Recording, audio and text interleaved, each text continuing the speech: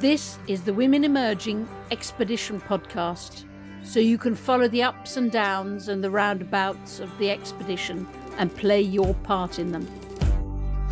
24 women started on the 28th of May 2022 on this virtual expedition that will take 9 months. We are women from across the world determined to find an approach to leadership that resonates with women. We'll be successful so that women the world over will be able to say, if that's leadership, I'm in. Welcome to this 17th episode of the podcast. Julie Middleton here, expedition leader. If you're thinking my voice sounds a little different, it's because I am now, fortunately, recovering from COVID. This is the last in the series of 3 episodes that have been called the Zeitgeist episodes. They mark the start of the expedition. The 24 women are out there, they're in the early stage of their exploring, and while they do this, we thought we'd take a bit of time out and look at the Zeitgeist. What's in the air? What's in the air outside the bubble? The air that's inside our bubble. What's in the air outside our bubble? This particular episode is called The Hunger Games, looking at how the system that women are operating in all around the world bears more resemblance than we would probably care to admit to the Hunger Games. Let me remind you what the Hunger Games were. They started, of course, as a series of books, but then became a series of films. Dystopian novels and dystopian films with the heroine Katniss Everdeen. Do you remember her? Played by Jennifer Lawrence. They all took place in a fictional place called Panem, where every year children were selected to do battle in a compulsory sort of death match called the Hunger Games. It was a very compelling and truly horrible series of films and programs, and it was very interesting talking to Paula and Sarah about why they saw this parallel between the Hunger Games and the reality of the world that we live in. So just before we jump into it, I thought just go back to it. Yes, I am much better. I have had COVID. It wasn't the nicest of COVID. It was pretty grim. But somehow it sort of feels slightly appropriate in this last of the Zeitgeist episodes. It sort of feels right and fitting that I have COVID. 3 reasons. 1, because COVID surely is in our zeitgeist. And I've always felt, as we've been through this extraordinary period and people keep on talking about things have to change, that things won't change because we'll all just revert back to the old ways quite quickly. They'll only change if we, as leaders, demand and force and behave that they have changed. The second reason is that I think that in a funny way it reflects some of the thinking that's beginning to emerge from the 24 expedition members around leadership not just being an intellectual exercise, but an intensely physical exercise, one not just of the head, but of the body. To try and express this in words rather better of one of the members of the expedition, she writes, "For years I've struggled with the unwritten and conditioned response, the one where we turn to the intellect to solve and resolve problems. A conditioning that each and every time asks that I overcome what I feel in the body, to respond to the pressure, to be objective, to value rationality above all else. Meanwhile, I inhabit the body of a woman, a body that is continually expressing intelligence in ways that appear to be far beyond my control, a body that responds to its natural environment and generates its own rhythm, its own clarity on when to rise up and when to sink down. To listen to its wisdom, I do not need language. I don't need to think. I have to allow myself to be and to be present. And I think the third reason why somehow having COVID in this Zeitgeist period of the podcast is it's given me a bit of a moment also to slightly sit back and to think a little bit of the bigger picture, and also to think about my own leadership of the expedition. Does it take COVID for me to sit back and think a little? Isn't that a sad reflection upon me? But as I have, it's allowed me to listen and to wonder just a little bit more, to remind myself that if you're leading a group of extraordinary women, you have to lead incredibly lightly. But in that lightness also endlessly, quietly tempt people back when they start to stray off the course, so that we really do produce an approach to leadership that resonates with women. And it's allowed me to remember, as ever, I think that the legitimacy of a leader comes so much from the fact that the leader is looking not just at the medium term, even the long term, that they're looking one step ahead. And people trust you because they think you're covering that base.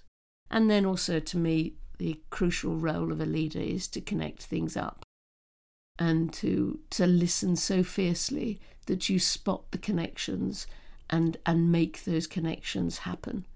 You couple people up, you connect their thinking. So in some ways it's been right that I've had COVID. But let's go back to the Hunger Games, and let's go back to talking to Sarah and to Paula, who are both in very different parts of the world, doing very different things, but seeing quite a common thing in the zeitgeist. Sarah and Paula, this is the third of the Zeitgeist episodes. Zeitgeist, the feeling in the air, the spirit of the age, the winds blowing. But in the case, certainly when we were talking, Sarah, more of the sense of the steam in the air, or even the sort of toxic steam in the air. And when we started talking about it, Sarah, you started using the expression the Hunger Games.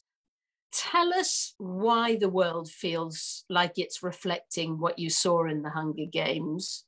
And actually tell us a little bit about the conversation you then had with Paula, who, of course, is the other side of the world, works in a completely different sector. But the two of you seem to see so much. But actually, you were almost like unpacking a Russian doll. There was sort of, each of you could see a different aspect of this. And it was intriguing watching you having that conversation, and the sense of, I wonder what's at the center of this Russian doll was fascinating. So over to you both. Do the Russian doll. Thank you, Julia. And again, I think the steam is probably, if I was on video, is still being visible. I mean, I think this analogy came up from a few conversations with me with friends in the field, but also became just more deeply embedded for me, or real for me, because my 10-year-old son is obsessed with reading the Hunger Games books. So I go to bed at night hearing the tales of the fighting and who's at war with who, and who's going to be the winner.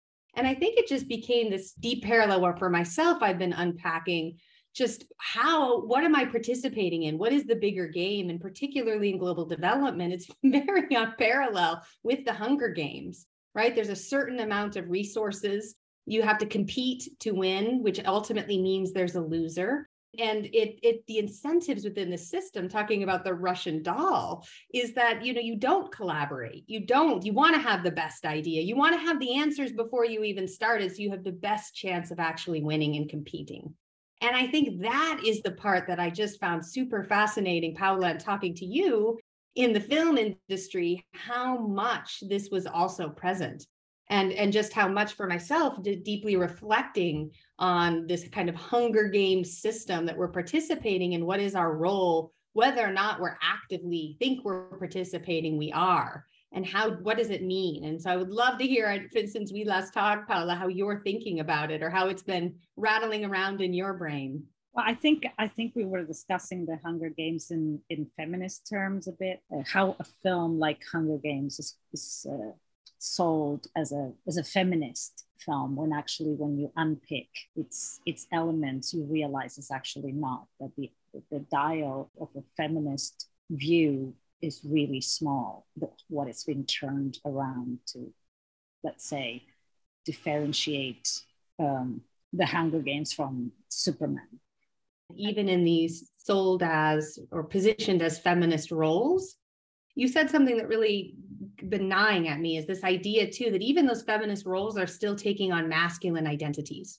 So even when you have this feminist role, they're still out there fighting, and what we value in terms of leadership and winning is still very masculine. And I've really been thinking about that a lot in terms of, and also your analogy too, of just, we're not spinning the dial. We're not even stepping out of the paradigm. We're not starting out of the Russian doll. We're just taking a small piece of that bigger system or puzzle behind it and turning it up a little bit. But where have you seen examples where that dial's been fully turned, or where have you found inspiration in people stepping outside of that or pushing those bounds in ways that acknowledge that they're playing the game, but they're also not willing to play by the rules? Maybe in Mars. I'll go with you. I don't know. I've heard in Mars, people play totally out of the film. I think that actually we cannot, because the 2 or 3 people who have the total monopoly on going to Mars are 3 white guys. Yeah, all making very phallic rockets. So we're already having another planet very soon to be spoiled, but apparently. So no, I think it's very, very difficult. It's like when we talk about race, and when we talk about gender, when we talk about race, the whole water that surrounds us is actually the system. Nobody is out of the system. We're not. It's impossible to get out of that system. You can create, radical ideas are not welcomed, really. They're not. It's just very, very difficult to get something part of the system, meaning a studio, where there is a chain of command that is mainly male, and especially at the top end, where people need to justify what they're going to do. And a lot of times they need comparables, so they can actually say, if this doesn't work, this is my rationale as to why I put money in.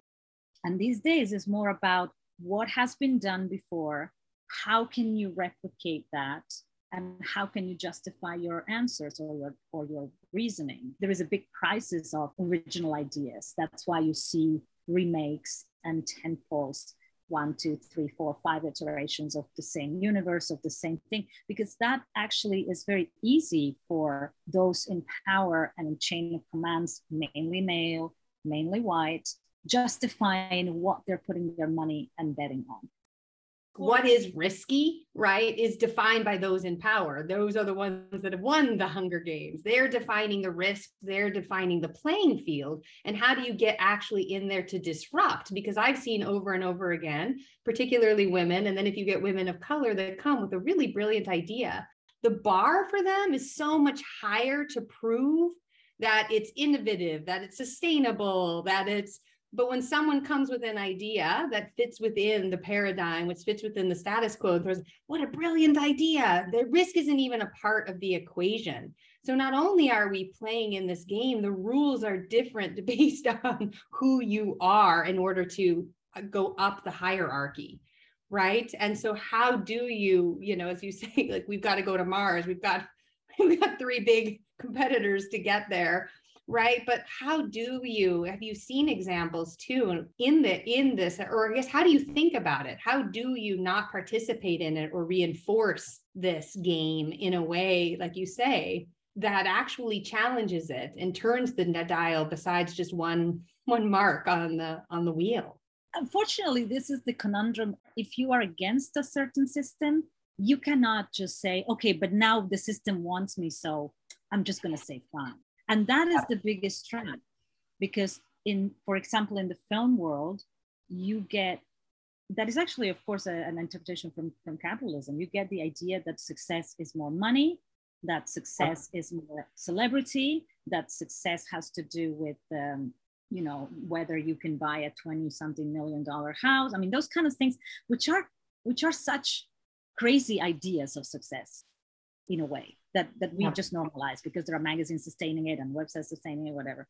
So this is a whole enormous machinery Like it's like the ocean. We are surrounded by these waters. We will have to reject so many things in order to, and be very, very comfortable with being an outsider. Be extremely comfortable with being unaccepted and liked by that central focal point of power.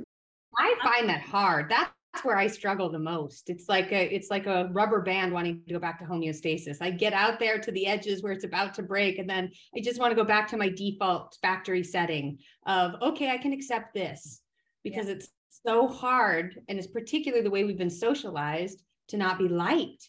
And the things that when we take on masculine traits, we're called horrible names, we're bitches, we're bossy, we're, ambition is a good thing for males and it's a terrible thing for us females. Yeah. And so I struggle with this, particularly because I am inherently competitive. So I like a good game. I like the idea of winning, but not with the value base that we built the system. That's the system of the Hunger Games, is that right? Yeah. Yes. Absolutely. It's very bluntly in your face in this. Mm-hmm. It's like Hunger Games 101. So what are the assumptions behind the Hunger Games? They are that it's a good idea to set people off against each other because then they don't fight the system. Yeah. It keeps people in their place because they're too busy fighting each other. The assumption is that the audience to the film loves watching a winner. I think it's more the underdog. Yeah. It's the rise of the underdog. I think that with the Hunger Games, you have to start at the beginning. The father dies for this girl to be able to take that space. If the father didn't die, Katniss will not be allowed to go out there and perform all this, say, male assigned roles, such as fighting, killing, whatever, violence, all of that. She kind of does it because a male disappears, and that gives her the justification to be able to step in. Yeah, her mother is a pitiful character, so she has to prove time and time again all this male behavior in order to gain respect, because she is respected and accepted as somebody talented the moment that she is almost like somebody walking into a room and almost behaving like very masculine. And in order to get the respect, she does that. But the viewpoint, even though Katniss is a woman, it's an absolute frame and viewpoint from a male universe. All her advisors, all her trainers, outside from the one who cares about fashion, are male. And of course, there is the woman that appears with Julianne Moore later on. And she is a bit like that woman that actually made it, having the male traits. A bit like Margaret Thatcher, when people talk about her. And it's like, oh, but there was Margaret Thatcher. And it's like, yeah, well, and then there was this other CEO. But they kind of had to mold themselves to become this Iron Lady. And Julianne Moore is that kind of character who is like the traitor. She appears like something, but then she is another thing. And as we all know, when the woman becomes the traitor, and I'm quoting most people, it's worse than men. It's actually the same, but seen in a woman, as you were saying, Sarah, about being ambitious and all that, is actually punishable twice. It's showing women, here's the roadmap to succeed. Adapt, take on these traits. This is what will be rewarded. And if you don't, there are sanctions. There are real consequences to that. In many instances, for stepping outside of those bounds, they're very harsh and they're swift, depending on how much you push those bounds of what is accepted. I don't think, and I think to your point, Paula, too, it's reinforcing an existing paradigm with a very, very small turn to the knob. And a man saying, it's all right, trust me. Trust me, I got you. I'll save you in the end. I'll be the person that you can lean on. How many films you can recall of that scene? Male characters, I can think immediately of Indiana Jones. Male characters that are totally ridiculous. You don't really, it's just terrible male characters as well as super stereotypical. who out of the blue tell the woman in the film, trust me, and they both jump. And you're like, why would she trust this guy? Right? Like, it's impossible. It's like the opposite. You cannot trust that guy. How is it possible? But actually, I think, was it about, I don't know, maybe it was Bertolt Brecht or whoever it was who said that art is not something that reflects reality, but a hammer to shape it. I actually think that the Hunger Games, like many other films that exist out there, what they are telling the audience, which is definitely a mostly female audience, I'll bet that was aimed for, is that patriarchy is worth sustaining. Yes, and you can benefit from it if you play by it. Benefit from it if you know how to play the game, and you can do this and that. It's not a radical idea of how you can create another system. The ultimate power in Panem, it's male. The ultimate power in the advisory team is male. So this is not a whole radical idea of a huge universe created by women for women, and including men eventually as well. It just is the other way around. It's like, this is my world. I invite you. You have to be frightened of this future. If you work hard, you will get it. When I do workshops for women filmmakers, I always ask one question. I said, look, at the very beginning, and I said, how many of you would believe if you work harder, you will make it? And they all raise, not all, but the majority raises their hand. And then I say, but don't you believe that you're working hard enough? You are definitely working really hard. You are bending over backwards. You're doing that and mothering and this and that and so many other things. Even women who don't have children are doing so many other things in their house. They have partners. I mean, there is so much on those shoulders. So I said, no, it's not about working harder. There is a system that is biased. And those people who made it, they may have adapted themselves to this game, and that's fine, but that doesn't change the game. Yes, I love winning awards, let's say, of course. I love them. They give me validation in the eyes of the system. And of course, they allow me to garner maybe a tiny bit more power or a tiny bit more time to do something that I'd like to do a bit differently. But at the end of the day, I think that is a trap, because it's like being against the monarchy and being really happy to get a knighthood. It's a great analogy. But you bring up a really point. One of the people in my life that I love most dearly always says to me too, yes, it's power, but it's how you use your power wisely. It's not the absence of power. Feminist leadership isn't the absence of power. It's how you use that power. And what I hear from you too is there's an opportunity, potentially, I love this analogy of accepting a knighthood when you're against the monarchy. But this idea then too, what do you do with that power? How do you wield it? How do you still continue based on whatever those values are? And particularly as a leader, and you accepting that Oscar on the stage, how do you use that time? How do you use it to actually shift the system, right, to something that is more. Except that in my experience, you accept that knighthood or you accept that Oscar with every intention if it's empowering you to be a rebel. But by accepting it, you're already a weaker rebel. And actually, you probably accepted it probably more because you were flattered than that you wanted to be a rebel, and the rebel disappears pretty fast. Yeah, absolutely. I think once you are in the system and you accept something from the system, it's a big trap, because we always accepted wanting to, now that I have more power, I will be able to change the system better. But actually, we're not going to change the system until we really don't care. Until it's not validating whatever insecurity or thing that we are looking for, self-validation, right? That sense of, I find that fascinating too, as you said, because it is an internal battle, because it does feel good to be seen, to be validated, to feel good, particularly women, we are, from the time we're born, right, coded. We're grateful for the opportunity, the validation. We're told, good job, good, pat on the head, keep going, you can do it. So there's this internal, very deep rooted sense and desire to be validated at the same time. And Julia, that's just this idea too of what are you giving up to by accepting anything within the system, whether that validation, the knighthood, the Oscar, right? And because then you feel indebted in some ways too. And then you're just such acculturated a part of that. What advice would you give to women leaders when they begin to realize that they're caught up in this system?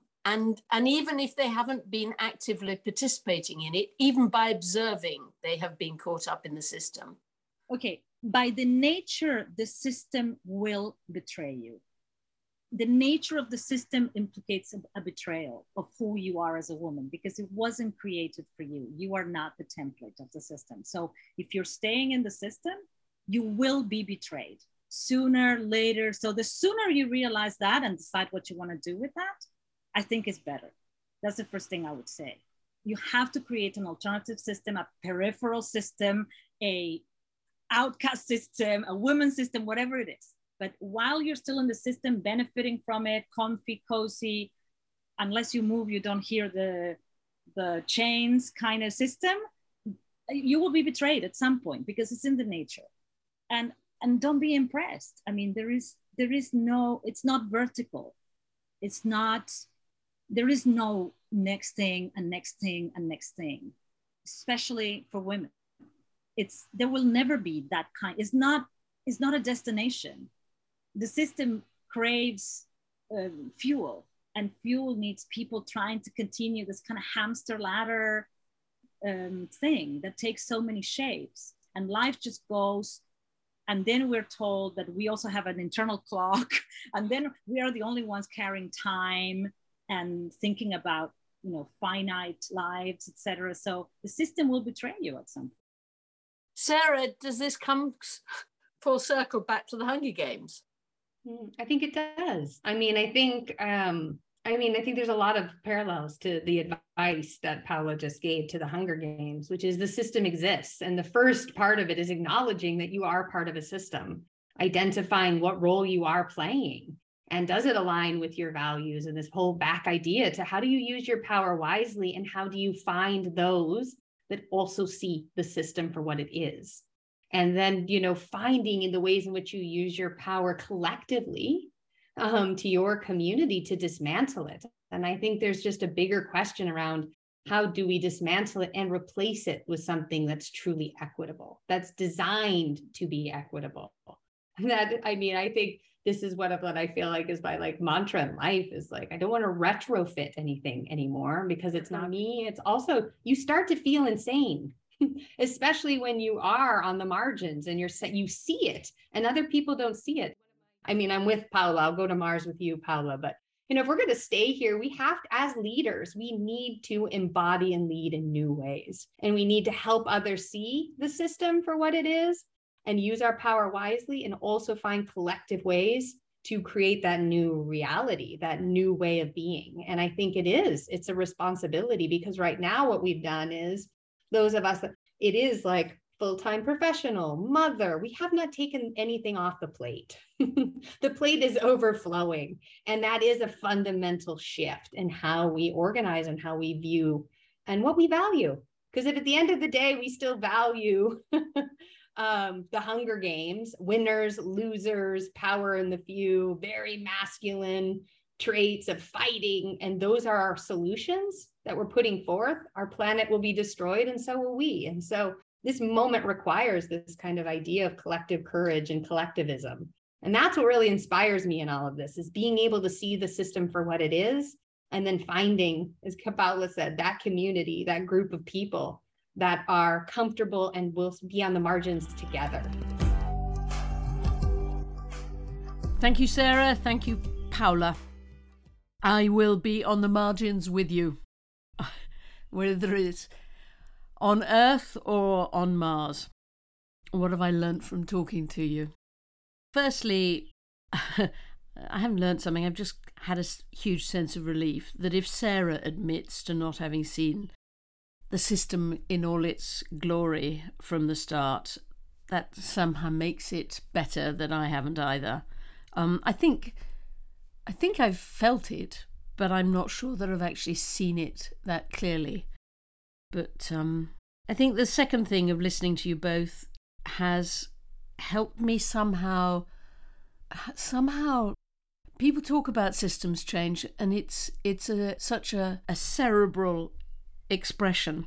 It's a word, and to me, words make much more sense when they have a story around them. And now systems change has the word Hunger Games around it, and has the power of a story and the power of visuals.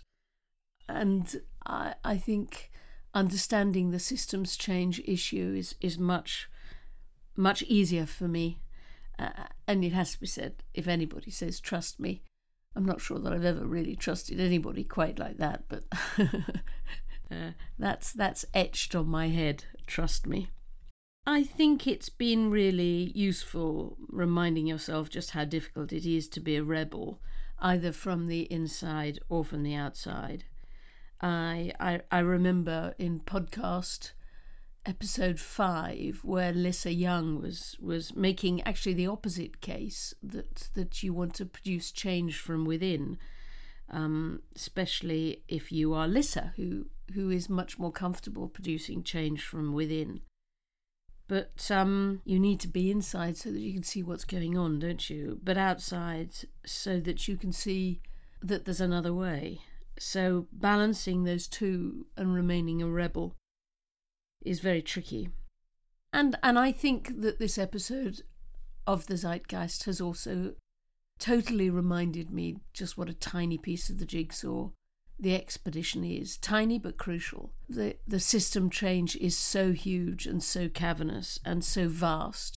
But I don't believe that it has a hope of change unless that tiny piece of the jigsaw, which is an expression of the approach to leadership that resonates for women, is crystallized, is clarified, is shared, is delighted in, which is why I'm so committed to the expedition. So the 3 Zeitgeist episodes are over. Next week we're back to normal service, back to leadership insights, maybe rather more familiar territory for me. Especially this last Zeitgeist episode has really pushed me out of my bubble. It did from the start, because I had to go and watch the Hunger Games. But it has been very interesting. But back next week to the leadership insights. And do not miss next week's podcast. You will regret it. Put every bell and alarm and reminder going, because we will talk to Annie, who is an extraordinary and glorious musician and an also extraordinary and glorious Buddhist nun. And she talks about leadership, but particularly how leaders must smile. Talk next week. Thank you for listening to the podcast. We would love you to follow the expedition and provide your own stories and perspectives. You can do this by subscribing to this podcast and joining the Women Emerging group on LinkedIn, where you can have your say.